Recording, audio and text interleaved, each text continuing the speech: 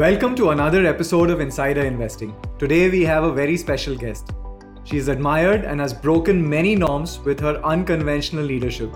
She is the youngest AMC CEO in India and among the top 30 most powerful women in Indian business. She is a young global citizen having grown up across 4 continents. She's a keen storyteller, a bridge player, a Twitter blogger. Her YouTube videos have garnered over 100,000 views in a short span of time. Please welcome Radhika Gupta, MD and CEO at Edelweiss AMC.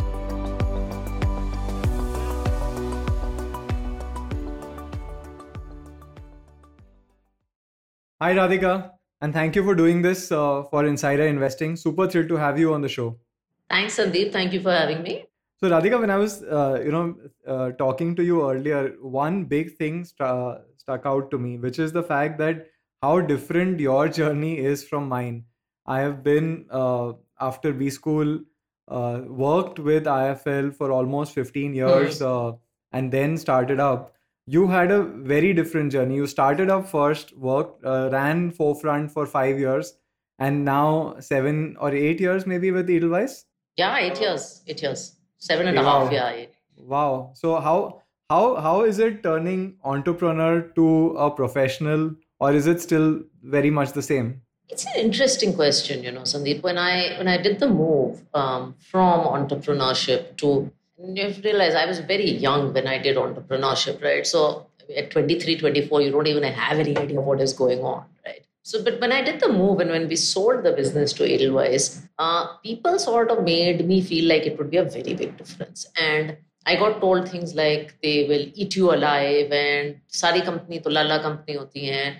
And that kind of language was there. And was especially there because everyone knew that I had not lived in India or worked in India, right? My work experience is the US and I've grown up abroad. So I heard a lot of this when I moved and when we were selling the business, etc., etc. And I have realized, having done both stints, there's actually not that much difference. In my head, actually, in the way I operate, I don't wake up thinking, oh, I'm an employee. Oh, I'm an entrepreneur. Life just doesn't work that way. You don't operate that way. I run Edelweiss AMC as if I own the business, and obviously I'm incentivized that way. And I ran Forefront as if I run the business. So I think if you're building a good quality business, and if you have your soul into building the business, I don't think it's linked to how much ownership you had or whether you were the co-founder or the CEO. I think entrepreneurship is an attitude. It's a state of mind. No, absolutely. I think the question is who you are answerable to, right? So at some level, as an entrepreneur, as a leader, you're answerable to yourself before you're answerable to anybody else, right? But at Edelweiss is a listed entity. At some level, there is external stakeholders involved. Whereas in Forefront, you probably had a lot more latitude in terms of how you could do things. So, and plus, it's a mutual fund, which is a whole different ball game compared to an AIF or a PMS structure. How did that work out? Okay, so I'll come to the mutual fund bit separately because I think there are two nuances to the question. The first nuance is about who you're answerable to, and the second is the stakeholder bit. Now, apple to apple, I think people always say that if you are an entrepreneur, you are your own boss, and et cetera, et cetera. I've heard a lot of that. I don't think that's necessarily true. Firstly, I think in this day and age, in the world of asset management, we're not in the proprietary trading business. Our first boss is clients, always has been. At Forefront, I think even if I didn't have a boss, I was very answerable to distributors. I was very answerable to investors, and you're always answerable to the regulator. So, in fact, I think in an entrepreneurial setting, because your day-on-day salary depends so much on those customers and distributors, I felt more answerable to them than I have ever felt. The second is, I think, one of the reasons that we chose to sell the business to Edel. And people always think business sales are about valuation. And while that is important, was culture. So Edel that way is a very, very free culture. We have budgets, we have compliance rules, we have oversight, but we really are very free to do what we want. I probably haven't shared this before, but many people know that in Edel AMC, we were the surprise winner of the Bharat Bond mandate. That's right.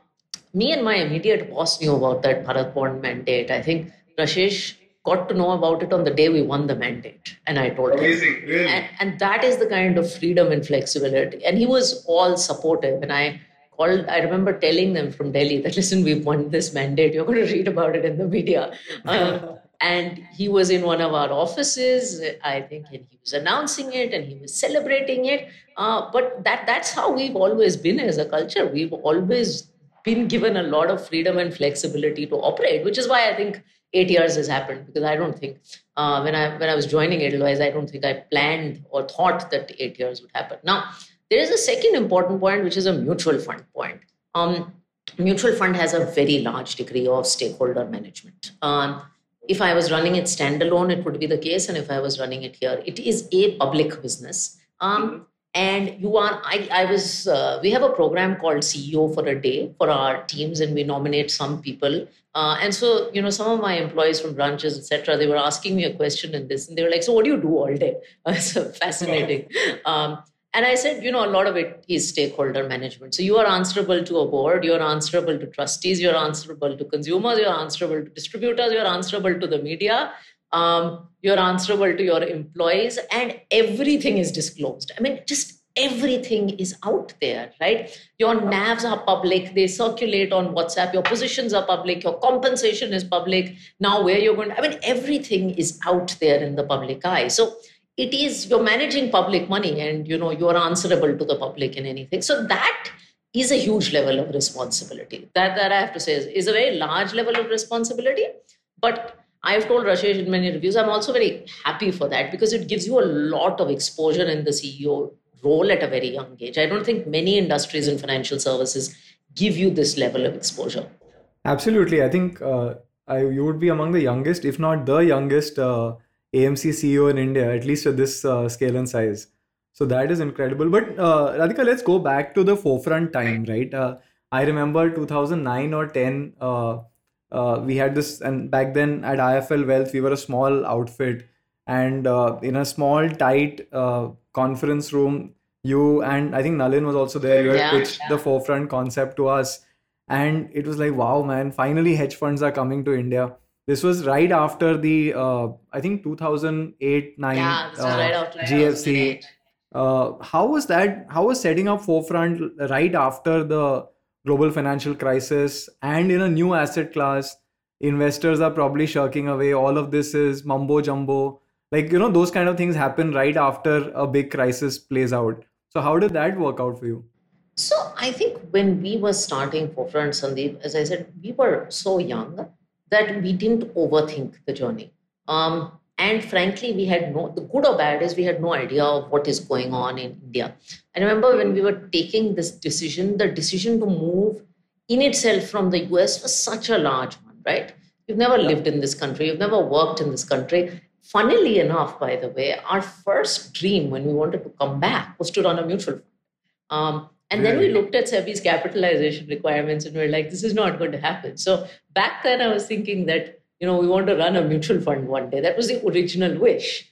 Back then there was also no AIF. So we settled upon PMS and then we started. And I have to say the folks at SEBI were super helpful. Even when we were in the US, we were asking them questions on how to set up, etc. And then we came back and we met them and they were so encouraging. They actually made it feel like it was going to be super easy to get a PMS license.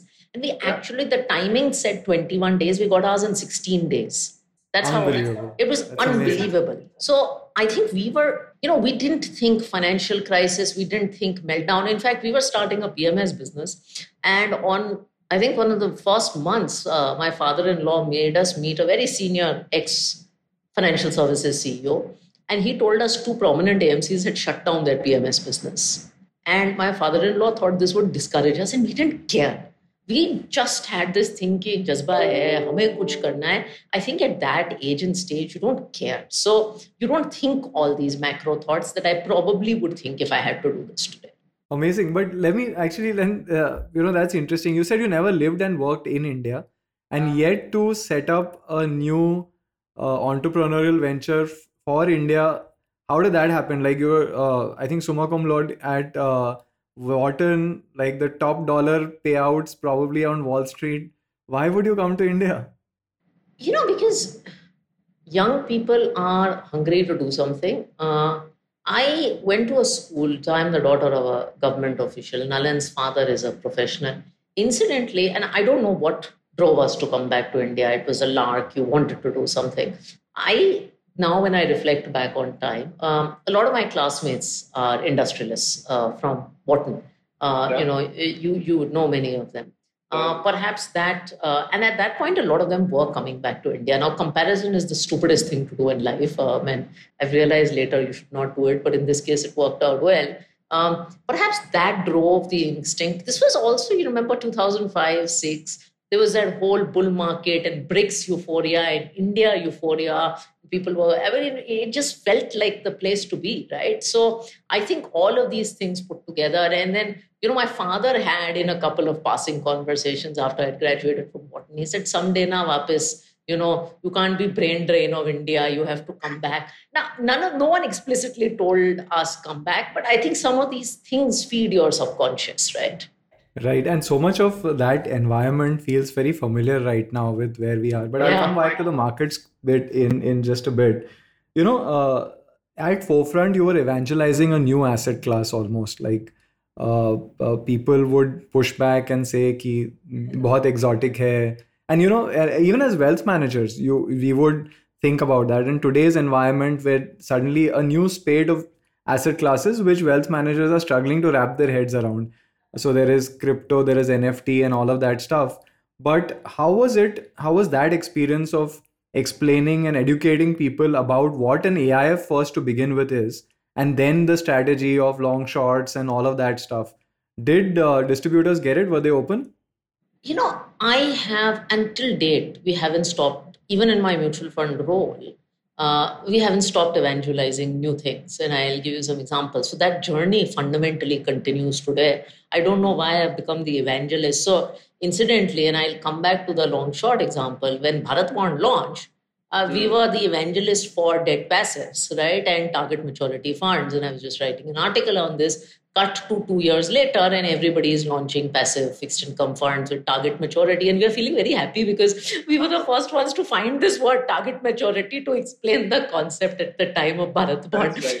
So the team is feeling really good about this. So I think evangelizing a new asset class has come. The same thing with international investing. We started talking about this in 2017 because we inherited those funds from JP Morgan, and now everybody is launching international funds. So this evangelization of new asset classes has been, I think, has never left us, and maybe that's a good thing. I think then and now, people do listen. I think now people are a lot more open then.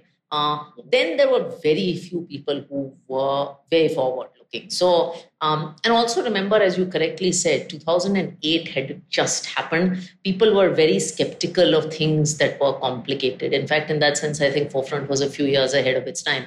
So things like quant investing, which was how Forefront started, or long short, which are all big things today, they appeared very sudden. It also depends, Sandeep, on who it comes from. I think if a big brand goes out and endorses the same thing versus three young kids, obviously you don't carry the same credibility. So, even today, and Edelweiss AMC goes out and does international investing versus the largest state-owned AMC in the country goes out and, does it.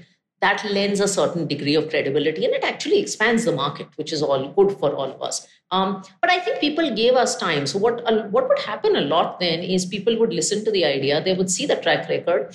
A couple of guys gave us seed capital at the time, and I know who they are, and till date I'm eternally grateful to them, because we started the business with 25 lakhs in AUM, which was the minimum at that time. And you collect all your friends and family money, and that came to 2 crores, and then friends and family stopped. And I think about a year into it, we had 2 crores of AUM. And then 1 or 2 distributors came on board, and they gave us a chance with a couple of their clients because they saw the energy and the enthusiasm. They could afford to take a risk. And then the journey sort of took off. We also learned, I think, a lot about product structuring in the first few years. I think our first few products came with a lot of arrogance and inexperience of not knowing any consumer. See, we were investment professionals. None of us had done a bit of sales in our life. The last few products of Forefront Capital, and then finally what we built with Edelweiss when we started the business, were a lot more evolved. So I have learned product design on the ground. If you ask me the strength of even Edelweiss AMC today, it is product design. We think of products a little bit ahead of the curve, and we think from a very consumer lens. I think that has come from 6-7 years of really struggling with this.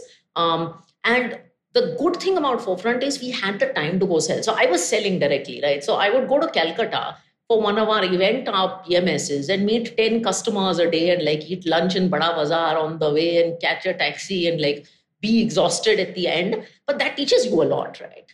Yeah, absolutely. Even at Deserve, one of the things we are learning is you just have to get the product out in the hand of the ultimate user. Yeah. And then they take over and start shaping it for you. Yeah. Like it becomes so much easier, and which is why getting the product out of the door is one of the first most important things. And you have to get something. I keep telling my team, you don't have to build Taj Mahal in day one. I mean, even, we're building some digital products. And I was telling my tech team, it doesn't have to be perfect on day one. It fundamentally will not be perfect on day one. It's not a monument, right? It's a work in progress. So that's something I keep telling. It's important to ship. I started my career as a coder/technology person. It's important to ship one version. I mean, just as when you're writing, it's important to write one version because then it takes a life of its own. But if you don't write one version, then nothing moves. No, I have to confess one thing actually is that as somebody who's been in the industry for a long time, the weight of the reputation can be overwhelming. So, you're like, Arey, how can I share? How can I release this product? Like, how would it look for me? And sometimes, which is why for experienced founders, that gets in the way of getting the product out of the door. But yeah, great advice. But, and going back, cutting to 2014, you decided to sell Forefront to Edelweiss. What was that turning point where you said, ki chalo, abhi now let Edelweiss take this over and I'll join Edelweiss? Okay, so I mean, it was a long process. We thought about who we were going to sell the company to. We wanted a larger platform. And we spent a year making the decision. We met people bigger than Edelweiss. We met people smaller than Edelweiss. I've told Rashesh and Venkat, I was very arrogant about not meeting Edelweiss at first because I said, these guys are too aggressive. That's the market reputation. And I told the banker, I was like, there's no way we're going to meet. But when we met, incidentally, I was like, wait, they're just like us. This is going to work. And I think, what you have to realize is a financial services sale is very different from a sale in technology or consumer products. In many of those businesses, you buy or sell a good or a product or a platform, and you as the founder exit. In financial services, your business, our business, people are buying in part the reputation. So you aren't necessarily continuing as an employee for 3-4 years after. It's true of most of these deals, certainly in money management. And so money is important, but cultural fit is equally important. And one of the nice things is, Rujan, who did the deal at Edelweiss, said it is very much a partnership. It will work. It's not an acquisition. Acquisition is like X eats Y. It can't be like that. It has to feel like a partnership. Right. And that's ultimately why we made the decision. And the fact that both Nalin and I are here 8 years later, I don't think, so people kept saying, oh, you guys are going to quit in 4 years. What's the duration of your earn-out? You're going to quit in X years. Fact is, the earn-out was a 4-year duration. We're sitting here 8 years later, right? So it wouldn't have worked if it wasn't cultural. And I've done enough M&A in life. We did the JP Morgan deal, which I ran. M&A works if the cultural fit works. Radhika, let me just now go deeper into this entrepreneurial thing. And today, as an entrepreneur, you're supposed to read Blitzscaling by Reid Hoffman, Grow Fast. There is Play Bigger. There is all of this stuff around accelerated growth, right? And that's a really tough conflict, especially in financial services, right? Where you're managing people's money and you feel responsible for what you're doing with that. What's your advice to entrepreneurs on this whole grow fast, fail fast, break things story?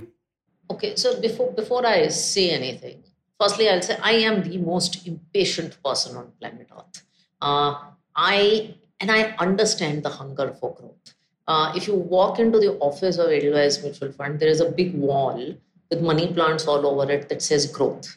And I believe Indians, and especially young Indians, are born for growth. The only thing that is, life is tough in India, but growth is exciting. In the US, we talk 5-10% growth rates, and we're like, it's exciting. India is 50, 100, multiples. Growth is a drug. So, firstly, I love growth. I get growth. And if you ask me my biggest weakness in life, and I can't say coffee, I'll say it's impatience. I'm extremely impatient. That's it. I think you have to build a franchise that is quality. And if you can do it while growing really, really, really, really, really fast, then by all means do it. But you have to ask yourself, in this rush for valuation, what embedded business value are you creating? I wake up every day knowing that I run a brand that manages common people's money. I also happen to be on social media and reasonably known on social media. And I know the kind of messages that people write to me. I'm doing my first pocket money investment in Bharat Bond. Because I've read 2 of your tweets and I trust you, I'm going to make an investment for my daughter. And believe me, I'm not saying it. I take that responsibility, and we as Edelweiss MC take that responsibility very, very seriously. So when we launch a product, we have a very thorough checklist of why we will and will not do something. And we launch much fewer products than our peers, even at a time when NFO season is happening. Because we say that the product has to meet a genuine consumer need. It has to achieve a certain scale and size, and we have to be good at managing it, because there are things other people in our competition do well, like credit risk funds, which we are not capable of doing well, and we're very happy to say no. We also like to launch things where we have the opportunity to be a little different. So everyone's talking passive investing, but we don't want to be the 50th guy launching a Nifty index fund in the country. I mean, why should we do that? We don't stand. What value addition is there? What are we doing? So we have a very detailed checklist, and the consumer is very much at the heart of our vision statement is providing investment solutions, but solutions that deliver enduring value. And I think that's to your point, that in this rush for growth, don't forget that concept of enduring value. Because, every business, and we are sitting in peaks of bull markets, is going to go through up cycles and down cycles, and this frenzy will end. If you build a business that is sustainable and grows sustainably, you will lead a much less dramatic life. And that's what I've seen. So again, statistics I have not shared ever in the context of Edelweiss AMC. In the last 4 years, we have never had a month of negative net equity sales. Never. And the industry bled last year. We've had flat months. We've never had a negative month. We built a fixed income book because we never ran after liquid funds. That is very, very stable. So people keep saying our quarterly numbers are good because we raise stable long-term money, and we forgot the fight for liquid funds because we're like, kya hoga? They grow and someone gives us money in liquid and it's okay. But we focused on building something that is for the long term. And this year we're having one of our finest years in terms of equity sales, but we haven't done an equity NFO for the last 3 years. That's amazing, actually, with 12, 13, 14,000 crores being raised per NFO. And we don't want to. And I genuinely believe if you do things that are right for the consumer, see, there are things that bigger brands can do when they're backed by banks, and they should do them. I'm not taking away, but we can't do them, right? We don't have the ability to raise 12,000 crores in an equity NFO today. So we have to be the best version of what we can be, and they have to cap. Everyone has to bat to their strengths. They're batting to their strengths. We have to bat to ours. But Radhika, I think you make it sound much easier than it actually probably is at Edelweiss, right? Because I put myself in the shoes of a sales guy in the mutual fund, and his other peer in another AMC is talking about, I raised like 30,000 crores in this particular NFO, combined couple of things. And then, everyone wants that number on their CV. It's like a hard communication task as well, I'm sure. It hasn't been easy. And I will tell you, and I don't like these words, large AMC, small AMC, etc. In our industry, because league tables are such a big deal, in any case, the more emerging guy has it tougher. In fact, in 2017, when I started, and today there's a lot of warmth about new AMCs. Ex-new AMCs coming, is going to bring a new approach, and they're going to be digital, and they're going to be passive, and all this stuff is happening.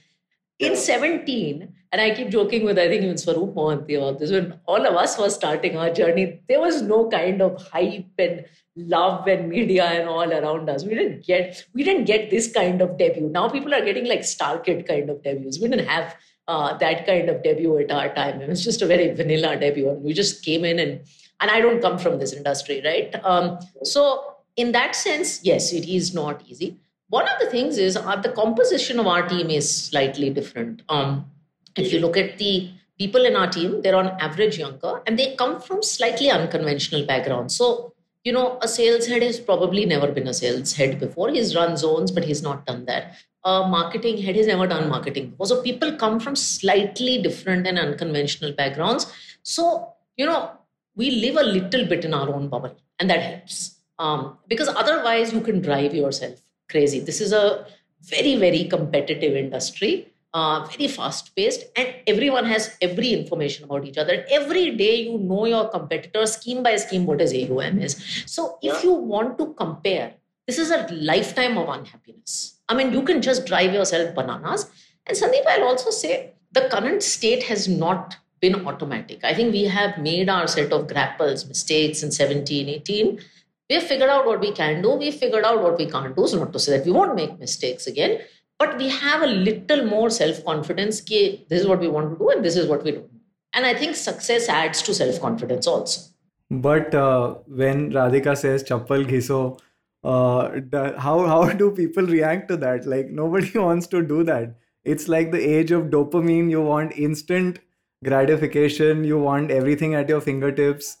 How do you convince people that both within Edelweiss and then for their own careers, because you're a social media star, how do you that is the approach to go with your careers as well?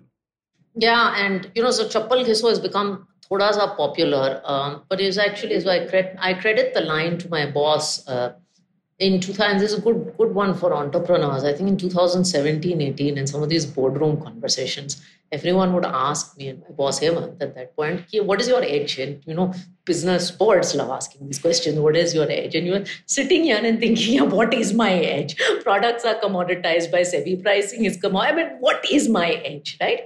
And so at some point Hemant said, he's like, hum chappal zyada ghisenge. We'll just work harder than other people. We'll go out and sell with more fervor. We'll design products faster. We'll file with SEBI quicker. We'll get our ad campaigns out sooner. We'll take customer calls. We'll work the longer hours. This will be our edge. And I really believe execution can be our edge. And so in one of the town halls, we have quarterly town halls, I actually had a picture of a high heel, and I love to wear heels, that said chappal ghiso, and that was sort of ingrained in the DNA of the organization early. So chappal ghiso is something that is very, very core to us. And I actually in pre-COVID times, Sandeep, changed 5 chappals every quarter because I used to travel so much that chappal genuinely ghis jati thi. It's a running joke that every quarter I run out of 5 pairs of heels, and my husband knows I'm going to buy them. So COVID is the period, I'm the classic customer for shoe stores. So that's how the narrative got shaped internally. It's when you're looking for an edge, you don't have bank distribution, you don't have some crazy digital presence, you don't have some crazy digital brand. But hard work can always be an edge. And I think gradually that is the narrative that people have bought. It was a lot easier, more difficult in 2017, 2018. Gradually, people have also realized within the organization that if you work hard, things do start to move. The rewards of hard work are not immediate, but they start to show up later. That one IFA you had a conversation in 17, who never gave you any attention, may end up giving you a 20 crore check when you're sitting there in 2020. We also provide our people a lot of internal growth. That's a stated strategy. How do you do that? What every role, the first choice is an internal talent. If we can. So head of Bombay sales was a very good RM in Delhi. Recently, we had one person move out of a key accounts role, moved an internal guy, gave a Bombay banking head role, which is a very big role in a mutual fund, to a very young guy who actually joined us from the agri-business 2-3 years ago. Gave a chief operating officer role of an AMC to someone who has never been in the EMF industry, younger than me, young woman who's younger than me. So that is, our choice has always been use an internal talent, even if they're 70-80% of the external talent, because that's how you will get people to stay. And we've hired people of that DNA. So there are certain places, there are certain people that come to us and tell us, I work at XYZ. How will I work here? Because at XYZ, brand पे पैसा आ जाता है. And I'm like, यार यहाँ तो, चप्पल किसनी पड़ेंगे पैसे लाने के लिए. You'll have to work really hard at everything and you won't have everything on a platter. So we attract a certain kind of people. And the chappal kiso is actually like an extension of this whole compounding thing, right? Like you keep doing it and it builds over a period of time. And I think that is a very true sort of thing for investing also. Recently, I was watching this show. I love it. It's Ted Lasso. It's about this. It's on Apple TV. American football coach who's coaching in the UK, and he says to one of his players that be a goldfish, which is forget. And I was like, yeah, so I've heard this before. Like I've read this before somewhere. And then was Radhika's thought on be a goldfish investor. So, are you a goldfish investor? So I'm going to tell you the goldfish thing. I am a very goldfish investor. I'm actually a deeply goldfish investor. But the goldfish thing that became popular, actually, I was reading Ruskin Bond. Someone had sent me some Ruskin Bond books, and I love to write. So I had great disrespect for goldfish till I wrote that story, because I had grown up in a culture where I thought goldfish were stupid animals because they just roamed around the bowl and did nothing. And I read this Ruskin Bond thing about this goldfish and cat story and how a cat agitates a goldfish and the goldfish doesn't get agitated and the cat goes away. And he wrote, he's like, I respect the goldfish because goldfish are never agitated. And then I realized, there's something to learn from everybody, because in today's market, there are so many reasons to be agitated. In today's life, there are so many reasons to be agitated. Forget markets. There's news, there's media, there's social media, there's WhatsApp groups, there's this, there's that. As an investor, you have 5,000 reasons to be agitated. If you can just tone down, that'll be good. I'm actually a total goldfish investor. I'm a very boring investor. I do SIPs in a certain set of mutual fund schemes. In March 2020, I didn't even look at my portfolio because I know what is going on. And I'm also a very fiscally sensible investor. So I'm a total goldfish.